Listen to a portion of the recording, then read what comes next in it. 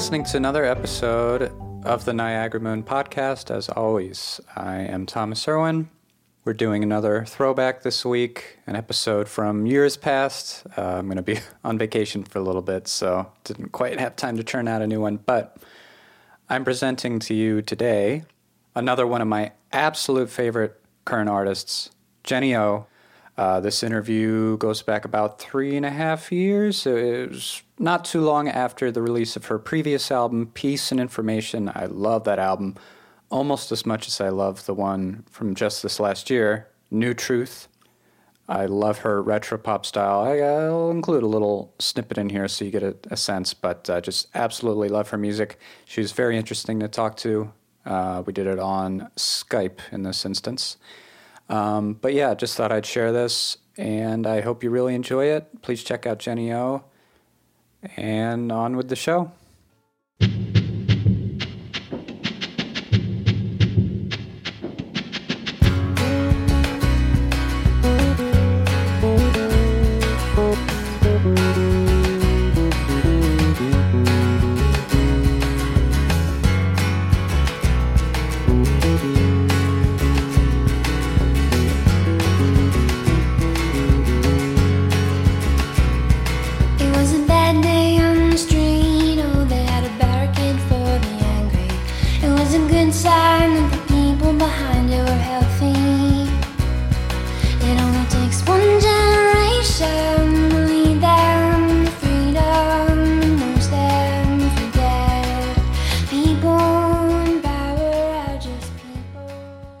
So I saw you perform in Seattle with your band. I think it was a 3-piece in the Vera Project. You were opening for Tristan. Yeah. So that was like my first introduction to your music. And, you know, I had gone there waiting to see Tristan. I didn't know anybody else on the bill. I was like, oh, am I going to have to stay till 10:30 to see the band I want to see? And then you guys came on, and 3 songs in, I was like, I have to get this album. Cool. How was the rest of that tour? You seemed to go all over the country. It was cool. Yeah, it was great. I was so happy on that tour. I had my new band with me. It's a trio, and I just liked being around them. So it was a great time. It was a great trip and great shows. And so now you're back at a home base in LA? Yeah. I saw somewhere you're working on material for a new album. I don't know how much you're at liberty to... Yeah. Oh, I'm at liberty. I'm writing new songs for a new record. I'm really happy about it. I collect little ideas all year long, but I have to be in a real specific mind space to let myself start writing, and then I'll just go into that zone for weeks or months, and that's what I finally got in. And I'm in. It's so good. It feels good. Wow, so you're right in the middle of it now. Yeah. Wow. Yeah, songwriting it's really it's like meditation almost, like the amount of focus it can take just to really have some time blocked out. Yeah, I think so. You have to get there. And I take it Peace and Information was probably written in the same way, where you've had a bunch of ideas and over time, and then finally you eked out a month or something to write it all, or? Yeah, I would say it's probably about 3 or 4 months. And I had a couple of those songs written already, but the rest of them I kind of sat down and wrote the rest of it in a few months. And recorded them soon after. Yeah. I'm not as articulate as Tristan. I listen to Tristan's podcast. That's fine. Not many people are, honestly. She's so cute and expressive. She definitely has a way with words, that's for sure. But so your writing process, you'll kind of amass a bunch of ideas over time, and then is it always you'll sit down with the guitar and work it out? Yeah. It's usually a acoustic guitar. No, I mean, electric, just as much. I identify more with an electric guitar than an acoustic guitar, but yeah, mostly guitar. I just haven't really lived anywhere where there's a piano in a long time. Yeah. Otherwise, I'd write more on piano, and I would like that, but I haven't been able to. There's not enough baby grand pianos in the world. Right, or uprights or anything. I mean, I have some keyboards, it's not the same. Right. You don't have the sound actually happening in the room, the natural vibrations. Well, it's more about the tactile, the hand feelings of playing all the keys for me.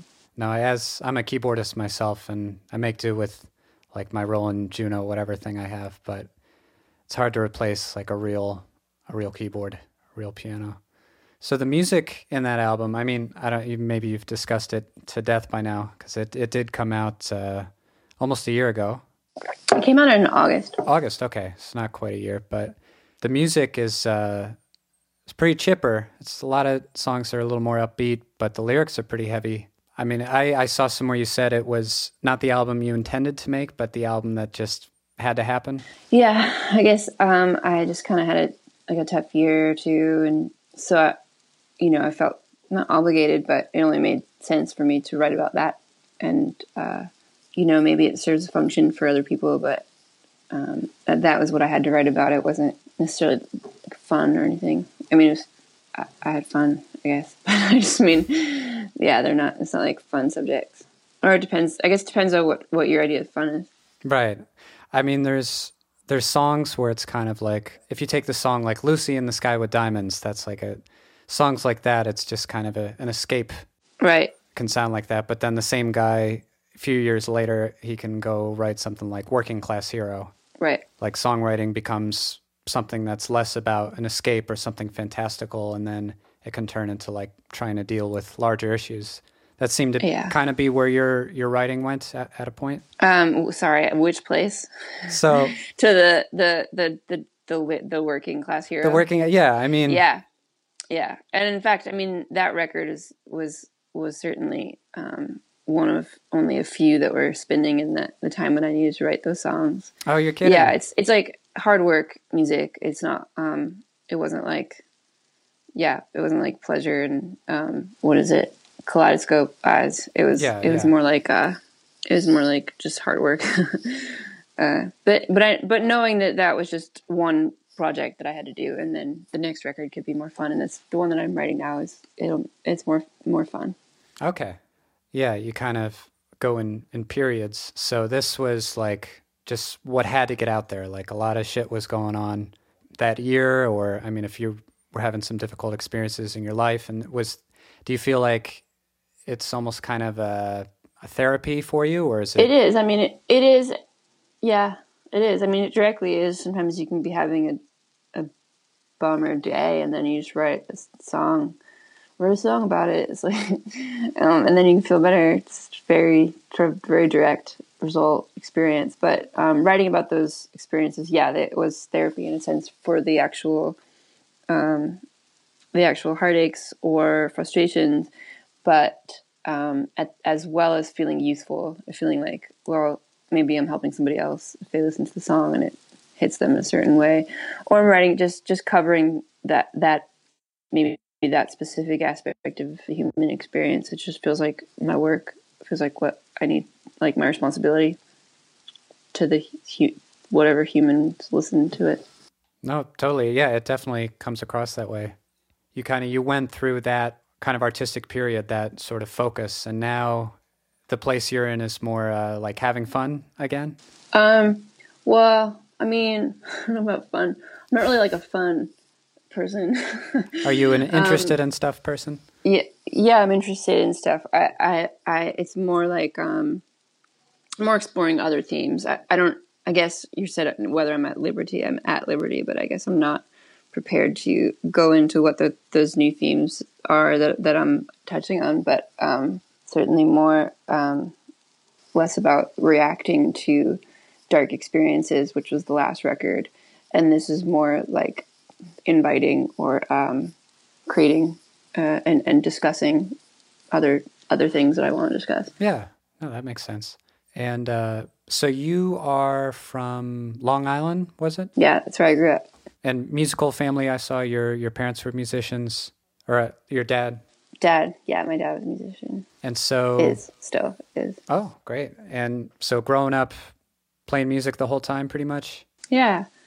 Yeah, it's just sort of around and always a big part of my life in different capacities, so I just never stopped. Being a musician in Long Island, I guess you get to a point where either you go to New York City or you go elsewhere? Exactly. So you did not choose New York City? Well, I went there first, and then I was invited to LA to make a record, and I fell in love with the place. I was just sort of given the best introduction to it, and my experience was being around people who were achieving goals and dreams that I wasn't experiencing in New York. Musicians that were making music that I wasn't experiencing in New York, but felt far more familiar to me. So after about a year, I moved here. That was 10 years ago. Wow. So it seems to have worked out really well for you so far. Yeah. So I've never been to LA. Is it the venues or just the weather helps people with their creativity? Weather helps for sure. I don't know if it helps people with creativity, but it's certainly conducive to movement and less hardship. I found when I lived in New York, I was always tired and just had to work extra hard just to exist or move around anywhere. And here it's kind of just a little easier for someone like me. And I don't feel as tired when I live here, and I eat better. There's just sort of more of a culture of well-being, which gets made fun of, but I don't know why. It's kind of nice. It's important, yeah. So I'm healthier just as a result of the people I'm around, and nice. Yeah. I mean, obviously, it's world renowned for the studios there and creative people working there. You had an excellent taste in choosing your record producer, I gotta say. You've had a long-standing collaboration going with Jonathan Wilson. Thanks. Yeah, I met him right when I came here first, actually, before I moved here. Went to like a jam at his house and met him there. Wow. So yeah, just right away you guys connected. Yeah. Because I understand you also will self-produce, but on your full-length albums, you've worked with him for the last couple of records. Yeah. I like to arrange and, it's arranging, I guess. I was like producing, because producing encompasses a lot of things, like, what's happening in the music, and that I'm very involved in. But like if I'm doing little tracks or like EPs or any kind of like project I'll do on my own if I get an assignment for something. But as far as like a full length record, I like to just trust somebody else. It's too big a project to take on your own. Yeah. Yeah. I'm no engineer, and I don't aspire to collect any kind of gear in my life. So I'm happy to collaborate on records with other people who are passionate about that aspect of it. Yeah. And have you spent much time in Nashville as well? Ever dig into the scene out there? Yeah, I was living out there for about a year and a half. That's actually where I wrote Peace and Information. Oh, okay. How do you feel it compares to LA, at least at this point? It's just a small town. It was the smallest town I feel like I lived in my adult life. So that was interesting to me because I understand it's a big city. But it was all right. It's a nice place to visit for me. I was cold most of the time and hot. And there's nothing to eat there for me. So. Oh, are you vegan? Yeah. Not by choice, but yeah. I mean, I don't, meat by choice. I don't eat meat, yeah. Okay, vegetarian. Yeah. Yeah, I can imagine that can get tough with Southern cooking sometimes. West Coast is a little more friendly for that. So this might be a bit of a tough question, but so far in your musical career, what would you consider to be some of your highlights, like the most rewarding experiences you've had with touring or recording or writing, or what comes to mind? The most rewarding experiences of my career, which, to be clear, is not like other aspects of my life, would be, some of the touring. Some touring with Rodriguez was my favorite tour. Oh, he's great. Yeah. Just kind of got a small chance to do some really big shows and have a little taste of like that energy. And making my records in really nice studios. Making records in really nice studios is like, that's it. That's what I want to do. That's my thing. That's the top. I'd say that's been the top thing. And it's more than touring. I mean, touring is cool, but I don't actually. It's not my favorite performing. You're in this to make the records. That's it. Right? Yeah, I'm in this to make records.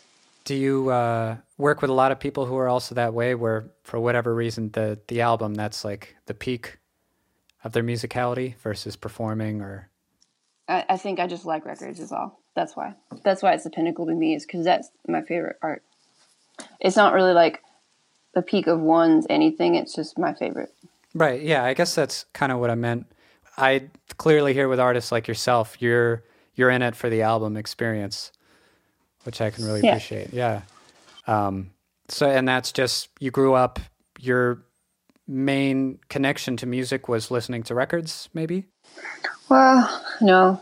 I mean, actually, no, not at all. I only got into records. I grew up on the tunes, like the recorded music, but not as albums.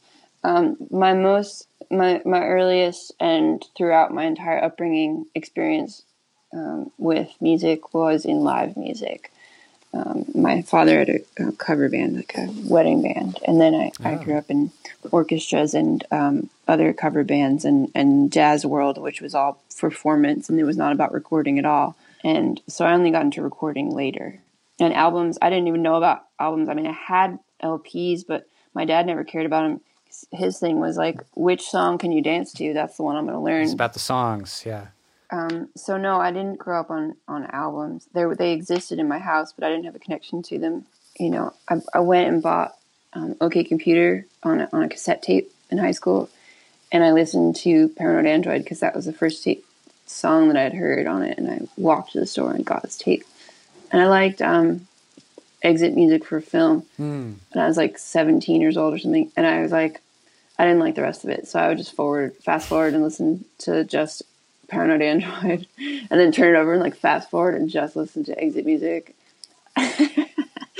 until like years later, and then I was like, oh, this is an incredible album. You bought into the whole thing. Yeah. I get it. It was the first band I listened to that wasn't dead or broken up for decades. Yeah, so your tastes in general, you're really drawn to music of the 60s and 70s more often than not? Yeah, I'd say yeah. And I'm often that way myself. I mean, why do you think that is exactly, if you would have to guess?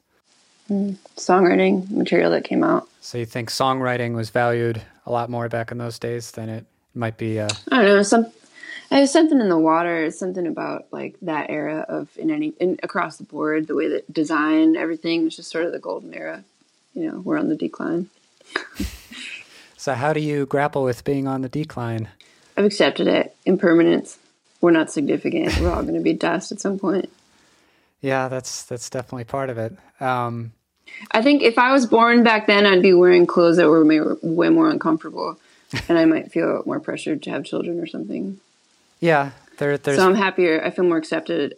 Like I don't know that I'd want to be a woman in the 60s. You know. Yeah, it's kind of it's a trade, because maybe the music might have had more impact back then, but then also the social norms were probably pretty hard to swallow in a lot of ways. Yeah.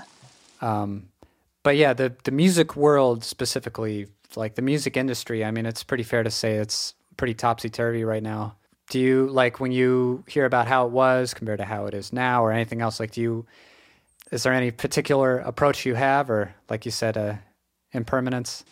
Yeah, that's it. Just the way songwriters have to do things now versus the way it used to be, just navigating all that. I guess it's a lot to handle. I think there's more freedom now, you know. It's sliding scale, like, you know, I'm not going to like cry because it's not the 90s and then I didn't get a major deal before the bubble burst, you know. Right. I mean, because at the same time, a lot of those label deals were really predatory or like eventually harmful to the artist. And now you have control over all aspects of your career. In your approach, if there was anything unique or you had any like new ideas to combat that, or I have no answers. Yeah. I mean, listeners like me, I think about this stuff and then I think, well, I really just want her to focus on the music. Like, the album is so damn good. I wish, they don't have to deal with the rest of it. Thanks. I appreciate that. No, I have to struggle. Every day is a struggle. But, you know, I don't like look to another time period and like longingly and like wish something else. Because it just is what it is. Like, yeah, nostalgia. I think there's a lot of cool stuff going on now, music-wise. Yeah, absolutely. I can't keep up with all the great new albums that come out each year. I can only grasp onto a few. That's rough. There's so much going on. Yeah. I guess maybe this sort of leads into a question I had about, it'd be fair to say you don't have like a super attention-seeking personality, or you're not particularly like extroverted? Yeah, it's safe to say I'm not extroverted. In fact, it's problematic. Like, it's problematic for sure. I mean, probably that ends up influencing the art in a positive way, but yeah. Oh, thanks. No, I mean, I definitely like shoot myself in the foot, and constantly. So. Yeah, I guess I was going to ask like how you, just the nature of what you do, show business, essentially performing and keeping up with content and social media and all that stuff. How did you kind of improve with it over time? What was your approach to that? I have not improved. I mean, you seem pretty comfortable on stage. That took a while, or Thanks. You could always... Yeah, some days I'm better than others. I was more comfortable with my band. I'm more comfortable with my band. Okay. I can just look at them. Yeah, as a group, you guys are pretty tight. You seem to really have chemistry. Yeah. And it's like we're hanging out. Yeah, and it's not even like I'm nervous about performing. I'm just nervous around people I don't know. I don't know if that'll, at this point, that won't change. I mean, because I have to imagine on one hand, it's like you're compelled to make this music and you're compelled to share with people because it's so damn good. But then you totally don't have the personality of like, hey, look at me, I'm doing this thing now. Like, yeah. Combating those two different aspects. Yeah, that must be quite a challenge. Yeah. Thanks for saying it's good. Yeah, I'll try not to be too much of a fanboy, but yeah, another person that comes to mind nowadays. I don't know if you've ever heard of Andy Schauf. Mm-mm. Should I look him up? You should. I think you'd really like his music, actually. It's Andy and then Shauf, but he's very influenced by 70s and John Lennon. He's got a lot of kind of piano-heavy songs. He's super introverted and shy, but I feel like you guys probably have a lot of similar touchstones in terms of influences. Cool. Yeah, I'd lump you in with like him and... My influences are like the most straightforward, like everybody's influences. Yeah, I mean, they're big for a reason, honestly. Yeah. Yeah, I definitely lump you and him and Tristan and like Father John Misty. You're this group of contemporary artists that sounds like you're super influenced by the 60s and 70s. It's I feel a still underrepresented sound in today's scene. Like just really the songwriter oriented music. Tristan's great. You guys should. I don't know if you've discussed making a song together at some point. I'd love to hear it. Yeah, maybe. I've never done a duet. I feel like duets are awkward. So you sing in harmony with yourself a lot on your recordings. Yeah. Definitely thought of like Harry Nilsson at some moments, like your ability to blend your voice together in different parts. Yeah, he's a big influence on me. He's so cool. I don't even know if he's that much an influence as much as when I like found him, I was like, oh my guy. But yeah, I grew up overdubbing my voice. I had like a little. I'm sitting next to it right now. There's like TAC Reel to Reel, 4 tracks, and sweet, yeah. We just overdub my vocals, and I've always overdubbed my vocals. It just sounds cool. Yeah. No, I mean, you say it doesn't influence your music that much, but I hear a song like Hey Neighbor off of Auto Mechanic, and I'm like, right away, well, Nilsson. This is straight off of Aerial Ballet or whatever. He did influence that time. That song I wrote there's a television show called Wilfred with a guy in a dog suit, and they wanted a theme song, and the reference was Harry Nilsson. I wrote that song, and then they were going to use it, and then last minute they didn't use it, so I recorded it for my album. That's something that would happen to Harry Nilsson a lot too. Yeah, I mean that happens all the time. So yeah, you've gotten the opportunity to write for TV or have your songs placed and stuff like that in the past? Yeah, that's what keeps me alive. Ah, yes, the ever important sync deals. Yeah. Is that something as an artist? Are you able to seek that out, or just sometimes it just kind of comes to you?